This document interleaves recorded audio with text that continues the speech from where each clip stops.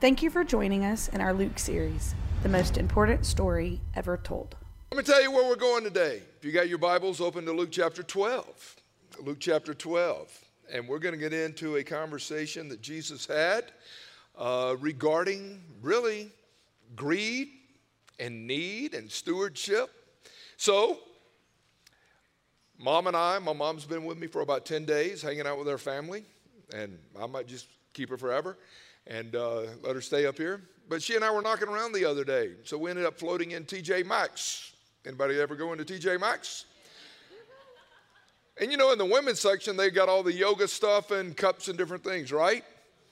Well, they had black ones and gray ones that were $12.99, and I saw a sticker on this one that said $8. So guess what I did? So Dustin can laugh at it. Barb can laugh at it. Rachel and Caleb can bust on me about it. And guess what I'm going to do, guys?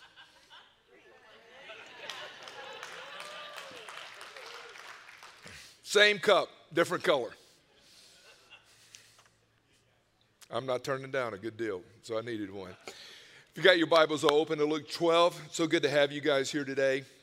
And if you're visiting, we're honored that you would be a guest with us. We've been going through the Gospel of Luke. And we started back in December. And we were slowly working our way through the Gospel of Luke.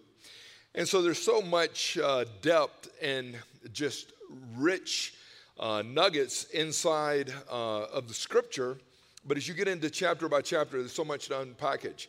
And so there were certain chapters that might take us 3 or 4 weeks to get through that chapter. What we're going to do starting today is we're going to take one chapter. And my encouragement to you is to go back in and study and read yourself. Today I'll be in Luke chapter 12. Next week we'll be in Luke chapter 13, etc. We're going to take a chapter a week and you'll know where we're at. Please do your own study. Please be pondering it. Even after I teach today, my prayer is that you would go back and do some deep dive yourself. I made a statement a couple of weeks ago that we will finish this series now October 1st, okay? Starting October 8th, I'm going to start a new series that I've titled, What? And we're going to talk about what is truth, what is a man, what is a woman, what is God's design for marriage. We're living in crippling, chaotic, confusing times, and if the church ever needed to bring clarity to the people, it is now in so many different areas. So we're going to stay in that for a while. And then we'll dive into our Thanksgiving and Christmas time, and then I'm going to do a series called Why? Why I live a missional life. Why I believe that being involved in community, etc., is essential. And then we'll get into a series that I want to do on why understanding your core operational belief system is so crucial. So I really feel like God has given me vision for the next weeks and months of where we're supposed to go. Why do you do it? I do it because I want to see you grow. Ephesians chapter 4, verses 11 and 12 says that pastors and teachers have a responsibility. And their responsibility is to equip God's people to do the work of the kingdom and to build up the church so that the body of Christ becomes mature in Christ. So that's what we're shooting at, right? So it's not an entertainment, feel-good kind of a culture, but it's an equipping culture. And we want to see every person that steps in here fully alive in Christ, to know who they are in Christ, and to reach whatever that ceiling is that God has for you that you can grow into.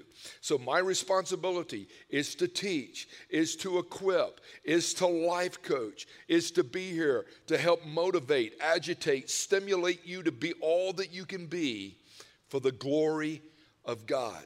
So we handle the word every week. We don't a la carte. We get into the word. We don't cut and paste scripture. We deal with problem passages, tough passages. We want to represent what God has said and what God has spoken to the people, right? A young girl, when I first made mention of this a few weeks ago, a girl in her 20s said, ooh, if you're going to get into that what series, I mean, that can be controversial. No, what the world is teaching is controversial. What I will be teaching is biblical.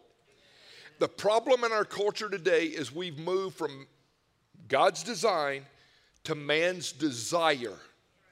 And we're seeing even churches start to cater toward the desire of man instead of going back to the design of God. And we've got to stay with God's design. All right, everybody cool?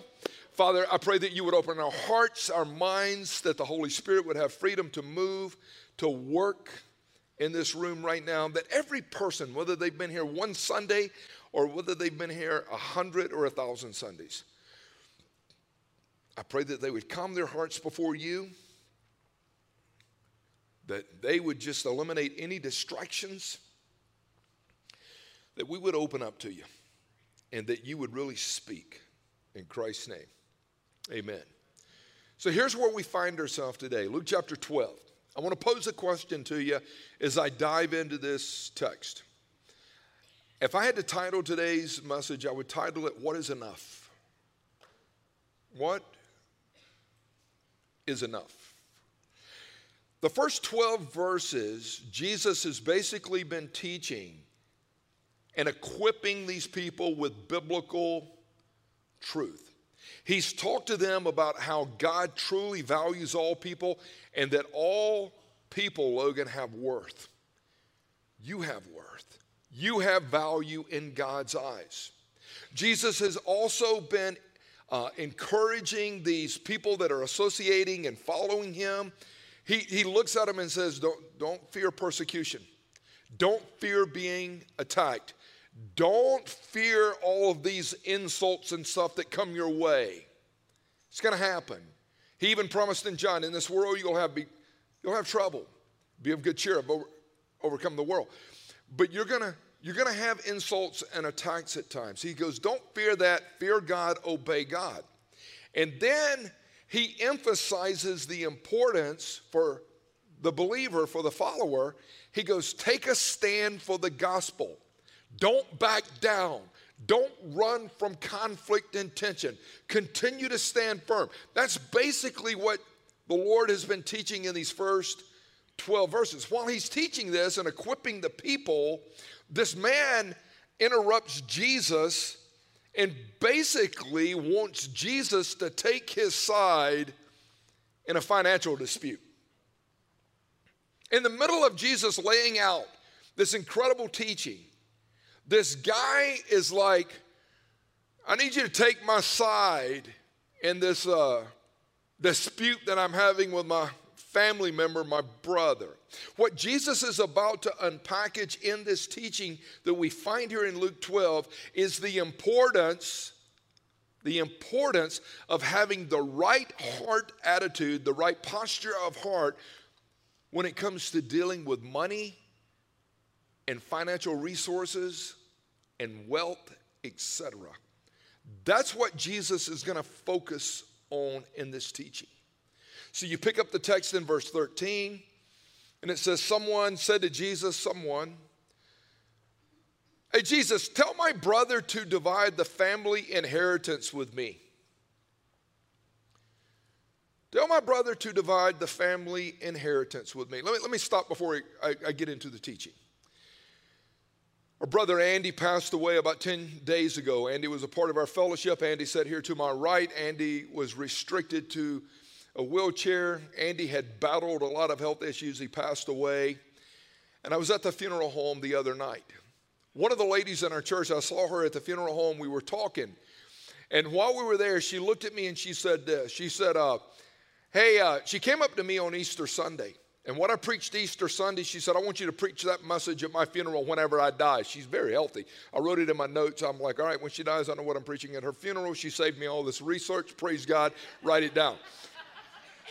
But she looked at me and she said, I've already paid for my funeral. My husband and I have already paid for our funerals. We met with a funeral home director. I beat him down on prices for the caskets. I told him we're not going to be embalmed. You don't have to be embalmed in the state of Georgia. Saving money there, saving money here. She said, I've got the number down to what I felt like was a good number, and so we've already paid for everything. I'm like, look at you. She said, you know why I did it? I'm like, because you're proactive. And she said, nope, it's one less thing the kids will argue about when we die. I started laughing. You know how many disputes happen around death? You know how much tension happens around this? Somebody's died. Jesus, tell my brother to divide the family inheritance with me. We've got a dispute going on. There's been a death. We're past the grieving place, and now we're getting to the greed place. But he said to him, man, who appointed me to be a judge or arbitrator over you? Then Jesus makes this statement, beware and be on your guard. Beware and be on your guard against every form of greed. For not even when one has an abundance does his life consist of his possessions. Hey, pay attention to what you pay attention to. Pay attention to what you value. Is Jesus concerned with justice? Yes. He's the most just man to ever walk this planet. What do you mean by justice? I mean, he is concerned with making things right and doing things right. But listen to me. Jesus did not feel that it was his responsibility to solve every problem. Jesus did not feel that it was his responsibility to solve every problem. And there were some disputes, as you read Scripture, that Jesus refused to become entangled in. Somebody in this room needs to hear that. Some of you have assumed the position as the fourth member of the Trinity. And you have taken on the role of being responsible that no matter what the dispute is, you're to step into it.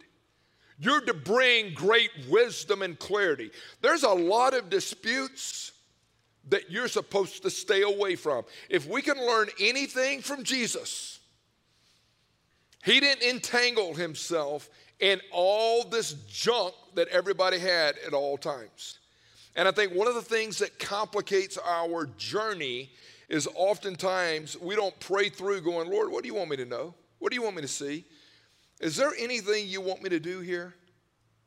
And I think we entangle ourselves at times, and it ends up leading to complication for us. But here would be the question based on the text. Why do people always chase after more? Why do people always seem to chase after more? Why are so many people discontent? What drives it? And as I established, most people don't have a need problem. They have a greed problem. Most people don't have a need problem. If you live indoors and eat at least one meal a day, you're in the top 15% of the wealthiest people on earth. By show of hands, how many of y'all in this room do not live indoors and did not have a meal to eat yesterday? I'm talking to some wealthy people. You're in the top 15% of the wealthiest people on the planet. If you spend at least $2 a week on a cup of coffee, you ain't broke. You've got plenty. The average American spends $11 a week on a cup of coffee. If you've got a set of clothes that you wore in here for church, then you've got another set of clothes that you're going to throw on when you get home to chill in. But then you've got a different set of clothes that you can throw on to go work out in. You got enough. And how many of you ever walk into your closet and look and go, I just don't have anything to,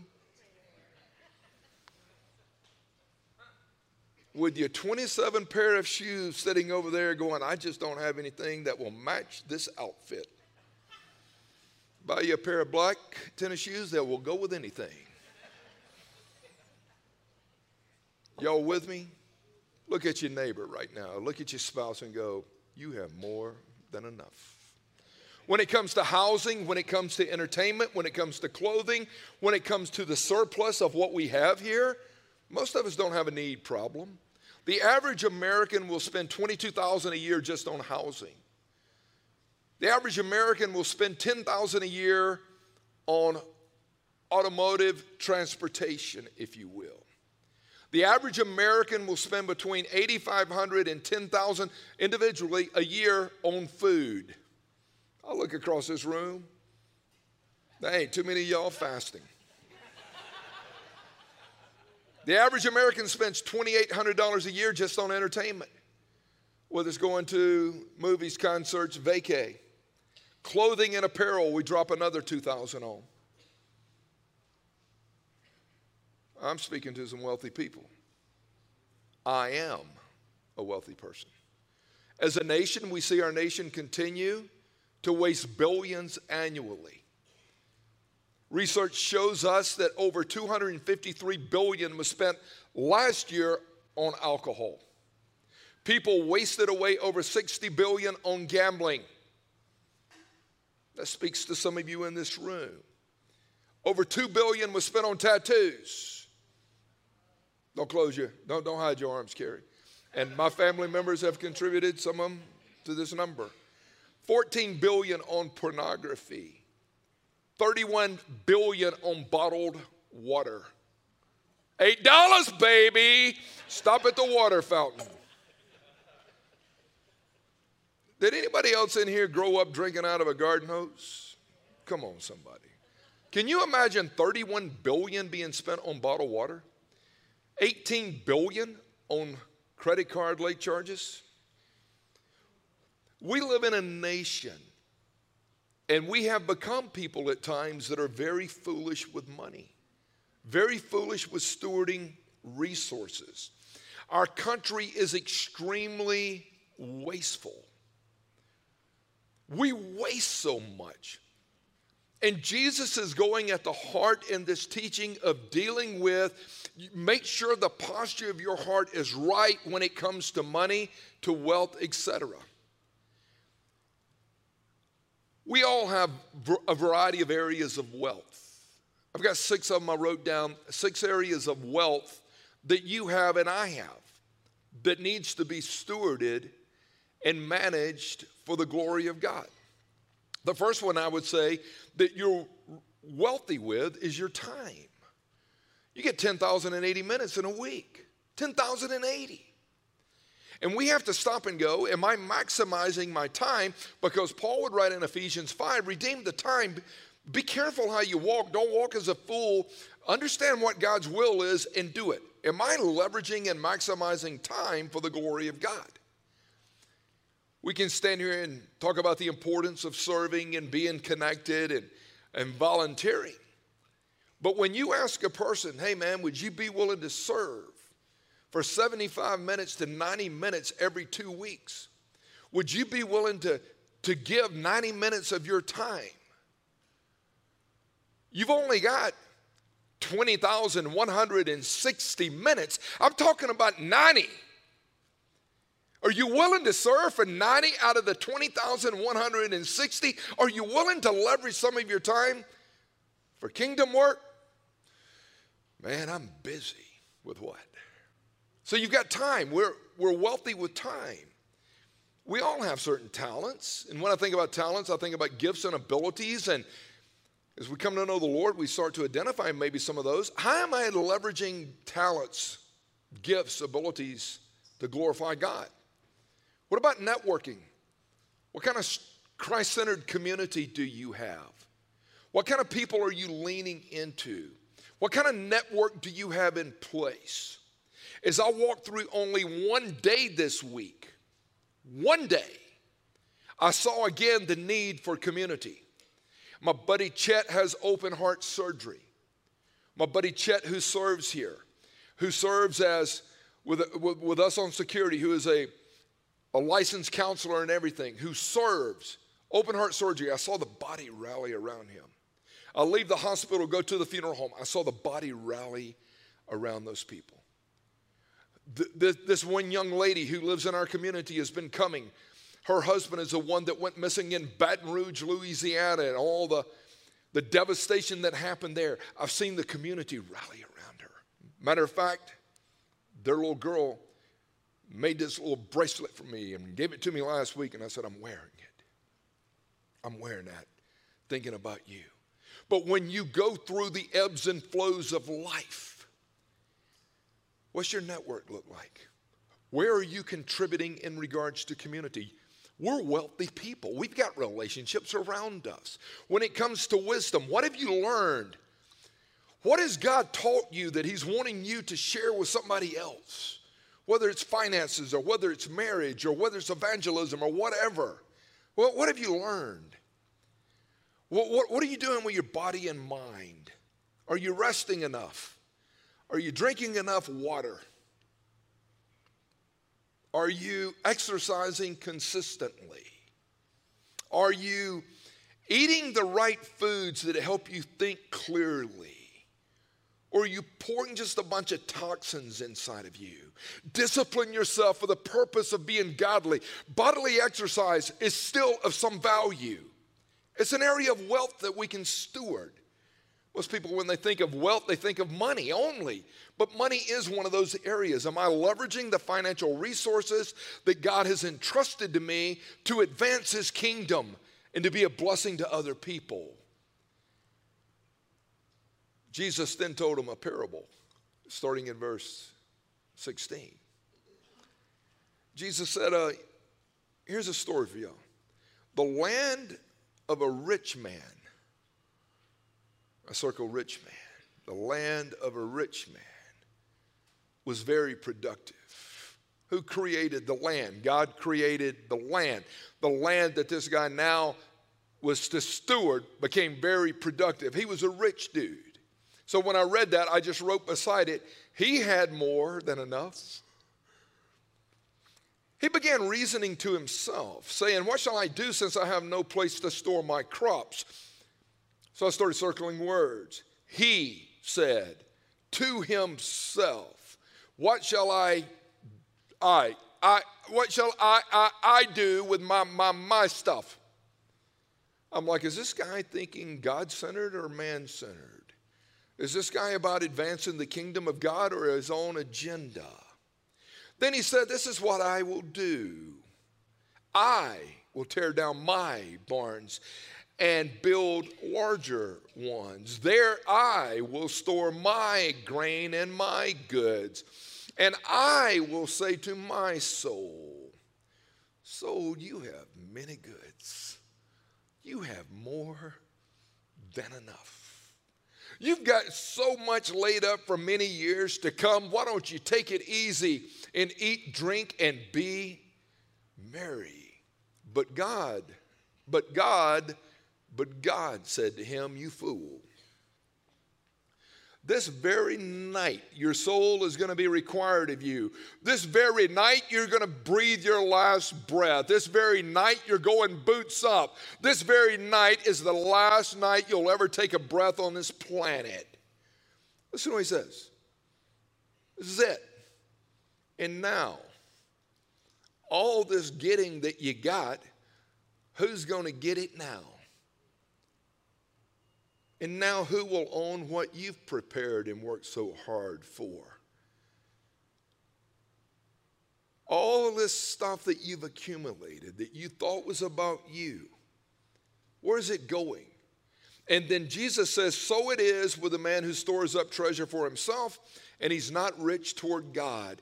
He goes on to close out later in verse 34 by saying, where your treasure is, there your heart's going to be also. Listen to me. This is a crucial teaching in this, in Luke chapter 12. We live in a hoard and consume society. We live in a get more, spend more society. Most people that you meet do not have the mindset of get more and share more. They have the get more, spend more. They have start with a starter home until you can graduate and graduate and graduate. They get acquire. The mindset of the American consumer is obtain it whether you can maintain it or not. Go get it. And I'm like, And the Bible never says that it's wrong to have money or wealth. What the scripture continually emphasizes is what is the attitude of your heart when it comes to how you view money, wealth, resources, etc. Do you have a greed mindset, or do you have basic need mindset? Do you live a simple life, or have you complicated things with all of the greed mindset? Every person, I believe, has to sit before the Lord and allow the Holy Spirit to turn on his searchlight and say, help me examine my heart. God, help me get your view and your perspective on what is enough, what is sufficient. Lord, help me to get your vision on what it looks like to be rich toward God. Okay, listen. I come to faith in Christ. I'm 22, turned 23 a few months later. I'm walking with the Lord. Been hanging out with Jesus for about 13 months. It's all new to me. Saved out of the culture that I came out of, right?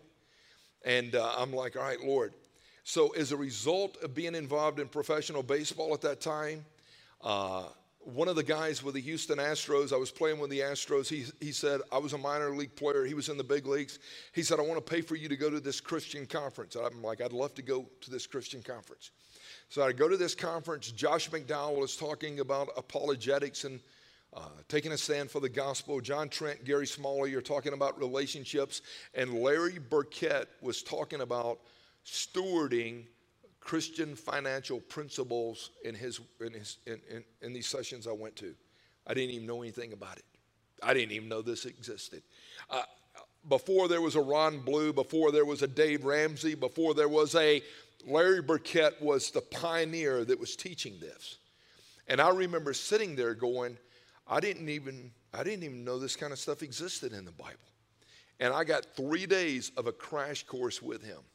One of the guys that lives in Lawrenceville, right down the road from here, he started a Bible study in his house years and years ago with Larry Burkett, brought some people in, and some of these Christian businessmen started financing this Larry Burkett stuff he was writing, saying this stuff needs to be taught throughout the world, throughout all these churches. I got introduced to Larry Burkett.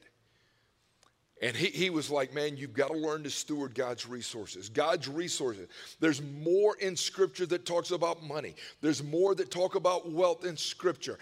Almost half of these parables Jesus told were about money and wealth. 1 out of every 7 verses in the New Testament is talking about money and wealth. And I'm like, no way. Over 2,000 verses in the entire Bible deal with money and wealth. You need to understand this is a crucial area. And I'm like, I got to get it. I want to get it. And we offer financial freedom here and financial peace classes and different things to help people learn how to steward it for the glory of God. Now, let me say this before I get into more teaching. God desires for each and every one of us to be generous in our lives. God is a generous God. God so loved that God gave. And God desires and inspires each one of us to live very generous lives. Hands open, giving to, giving through, not closed fist, right? Now, let me say this. Whatever your marinade is, church-wise, we do not believe in the prosperity gospel that is taught throughout our nation. There are some people that teach, you name it, you claim it, you bribe it, you grab it, whatever they teach. They basically teach that when you give, God is like this great heavenly banker that if you throw 10 his way, he's going to drop 100 your way. It's bogus. It's bogus. You give out of obedience to the Lord. You don't give to get. You give out of gratitude and thankfulness to the Lord. That's what the Scripture teaches. There is a fundamental connection when you study Scripture between our spiritual health and our ability to, Rico, mature spiritually. There's a fundamental connection between our spiritual health and growth and how we view and think about and leverage money. How we use money is a reflection of the condition of our hearts. How we go about stewarding what belongs to God. Here's 2 benefits I wrote down in regards to honoring God with your wealth. If you will learn to honor God with what God has blessed you with, First benefit would be this: you will avoid a lot of unnecessary pain. 1 Timothy 6:10 says, "For the love of money is a root of all sorts of evils." The love of money gives birth to all sorts of kinds of evil, crazy stuff. And some, by longing for money, have wandered away from the faith, and they have pierced themselves with all these unnecessary griefs that God never wanted them to have. The love of money, the attachment to it, being consumed with it. I'm telling you right now, if you will get God's view on money and wealth and resources, and you will get God's perspective, and you will start honoring God, you will avoid a lot of unnecessary pain. Because as I ministered for all those years in that athletic world, there was so much money, even after I came to faith in Christ. And I'm playing with guys that made money back in the day in the 80s, but then after I got into the chaplain piece and started ministering in the 2000s and so forth, there was so much money. And God goes, you got to help protect that guy. You got to help coach him up. You got to help him see that this is not his, it belongs to God. You got to show him, you've got to get him with the right people that can help him from a biblical standpoint manage this $15 million a year. Because if not, he's going to have all these unnecessary pains. If not, he's going to be giving money away, and it's not his money to give away, it's my money for him to steward and manage. Don't help him out. And so we would point to these Christian financial planners. I've got a buddy here, man. Would you sit down with him? He's going to help promote God's agenda and protect. Here's the second thing. If you will really honor God with your wealth, I promise you, you'll live a blessed life. Proverbs 3:9-10 says, honor the Lord from your wealth, from the first fruits of your produce there. Whatever produce you've got coming in, honor God with the first fruits. And if you go back and study it, the best 10% you've got, bring it into the storehouse. Bring it before the Lord. Honor God with your first fruits. Listen to what he says. Tithe. So your barns will be filled with plenty, and your vats will overflow with new wine. You want your barns really filled? Honor God with your wealth first. You want your wine vats to overflow? Honor God. Why? Because God wants you to live a blessed life according to the way he defines blessing. No, do this exercise for yourself. I don't know where you're at in the journey. Okay? I have no clue where any of you are and what you do in this area. But when it comes to first fruit giving and tithing, how you doing with that? Would you say that you rarely give? Would you say you randomly give? Would you say that, no, I regularly give? Or would you say that you radically give? Where are you at with this? First fruits, tithing. I'm rare. I'm at best random. Why? Do you trust God? Do you want to obey God? Do you want to honor God? There is so much wisdom and there's so many benefits in living a life of generosity. And I've met people over the years and I'm like, I get it. Some people are not giving because of where they're at, strained so bad. They're like, I can't right now. You still can, but you got to be wise and move out of debt. But you still can. Some people will say, I can't, I'm not giving because I can't. Other people are not giving because they won't. It's mine, really. I was reading Vanguard research that works with churches throughout our nation. Listen to me. Tithing stats. Vanguard said this. Of U.S. Christians, here are the tithing stats. 5% of churchgoers tithe. The average giving amount per week, per churchgoer, is $17 a week. $884 a year. Listen to what they said. If every Christian tithed 10%, gave 10%, Christ-centered churches and organizations would have an extra $139 billion each year to leverage for kingdom work. If everyone tithed, they're like, do you realize, man, there would be an extra $139 billion to be leveraged for kingdom work.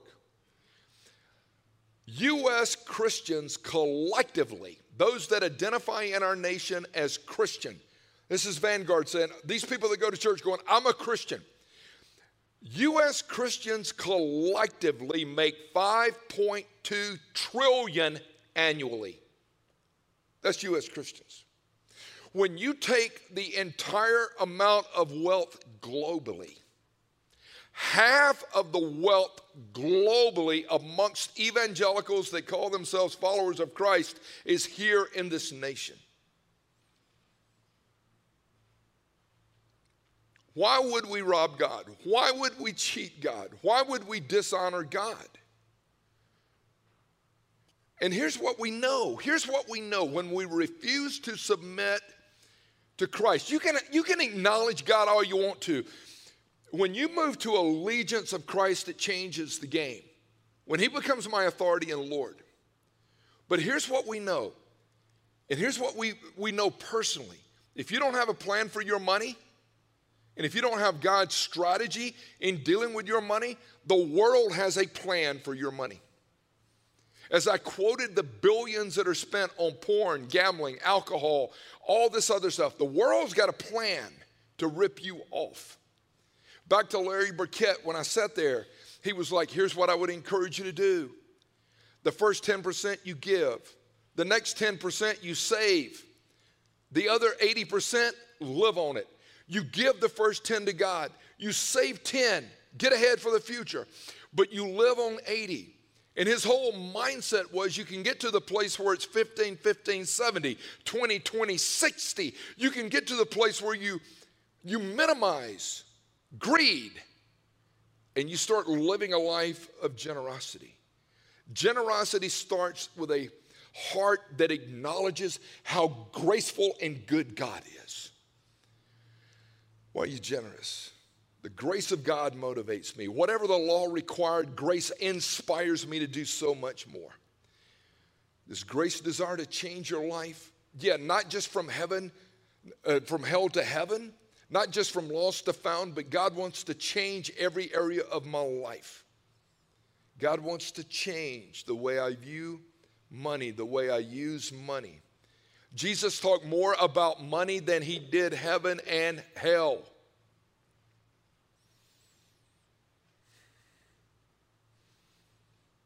You can read stats that say that even couples are more apt to talk about their sex life than they are their finances. What's got a stronghold on me? Why don't I want to get on God's page? Most people think that having money is really important. Jesus taught what you do with your money is most important. Why am I in debt? Why do I have so much anxiety? Jesus said, be on your guard and make sure that you're rich toward God. Make sure that you're doing everything you can so that you can leverage what I've blessed you with so that you can be rich toward me, so that you can honor me, so that you can be a blessing to other people, so that I can use you. I can use you to encourage other people. The way we handle money will determine how many other things God will trust us with. I promise you this is true. And Jesus said, don't waste money. Don't love money. Honor God with whatever money. Because how we use money determines what and who is most important in our life, what's central in our life, what's first in our life. Solomon, who had all this stuff in his biographical sketch of Ecclesiastes, who tested himself with wine, women, and song. who had hundreds of wives and hundreds of concubines and had singers that entertained him and had vineyards that would make even the winemakers today blush. Solomon had all this stuff, and he said, you know what? What a bunch of foolishness. I did all this under the sun, which means I did all this, acquiring all this without factoring God as being the center of my life. Solomon makes this statement in Ecclesiastes 5. He said, whoever loves money will never have enough. He's speaking from personal experience. Whoever loves wealth will never be satisfied with his income. He's like, I'm going to tell y'all something right now. If you love money and love wealth, you'll never have enough. And he gets to the end of Ecclesiastes and he says, when it's all been said and done, fear God and keep his commands. That's what matters. That's what matters. So who's calling the shots in my life? Who's my authority? Who do I listen to? Jesus concludes this teaching in Luke 11 or Luke 12. But by saying, don't worry about all this stuff. Don't worry about it. Look at the birds. Don't worry about it. Look at the flowers in the field. Do they toil? Do they struggle? Do they worry? Don't worry about it. We sat there on the front porch last night, Mom and I, Barb, we were just sitting out hanging, talking. And Mom put a hummingbird feeder out, little, whatever they drink, hanging on our bird feeder little hook thing. And we sat there last night, and there was like 4 different hummingbirds. And I was watching it drink, raise his head. And it was like the Lord said, does he look worried? He flies away, another one comes in. Boom. Does he look worried? He don't look worried. You see those flowers out there in the field? See those flowers y'all planted? Do they look worried? That's what Jesus emphasized. Look at how God takes care of stuff. Look at how God provides and protects. And look. Let me close you with some principle-centered thoughts. Understand this. Our self-worth, Ray, is never measured by our net worth. Your self-worth is not measured by your net worth. Your net worth might tell you how much money you've got in the bank. Your self-worth is determined through the shed blood of Christ and through the infusing power of the Holy Spirit. What am I worth? You're worth my son dying a criminal's death. Don't confuse your self-worth with your net worth. Another principal thing I was thinking. We need to remember that we don't own anything. What you own? I don't own anything. Even my very life. God, again, is going to say, Cash, give me back my breath. See, your breath don't even belong to you. I'm loaning it. I just have been called a steward, what belongs to somebody else. I'm to manage. So I don't own anything. Another thing I would say is this. One day we're all going to stand before God and be audited for the way we've done life.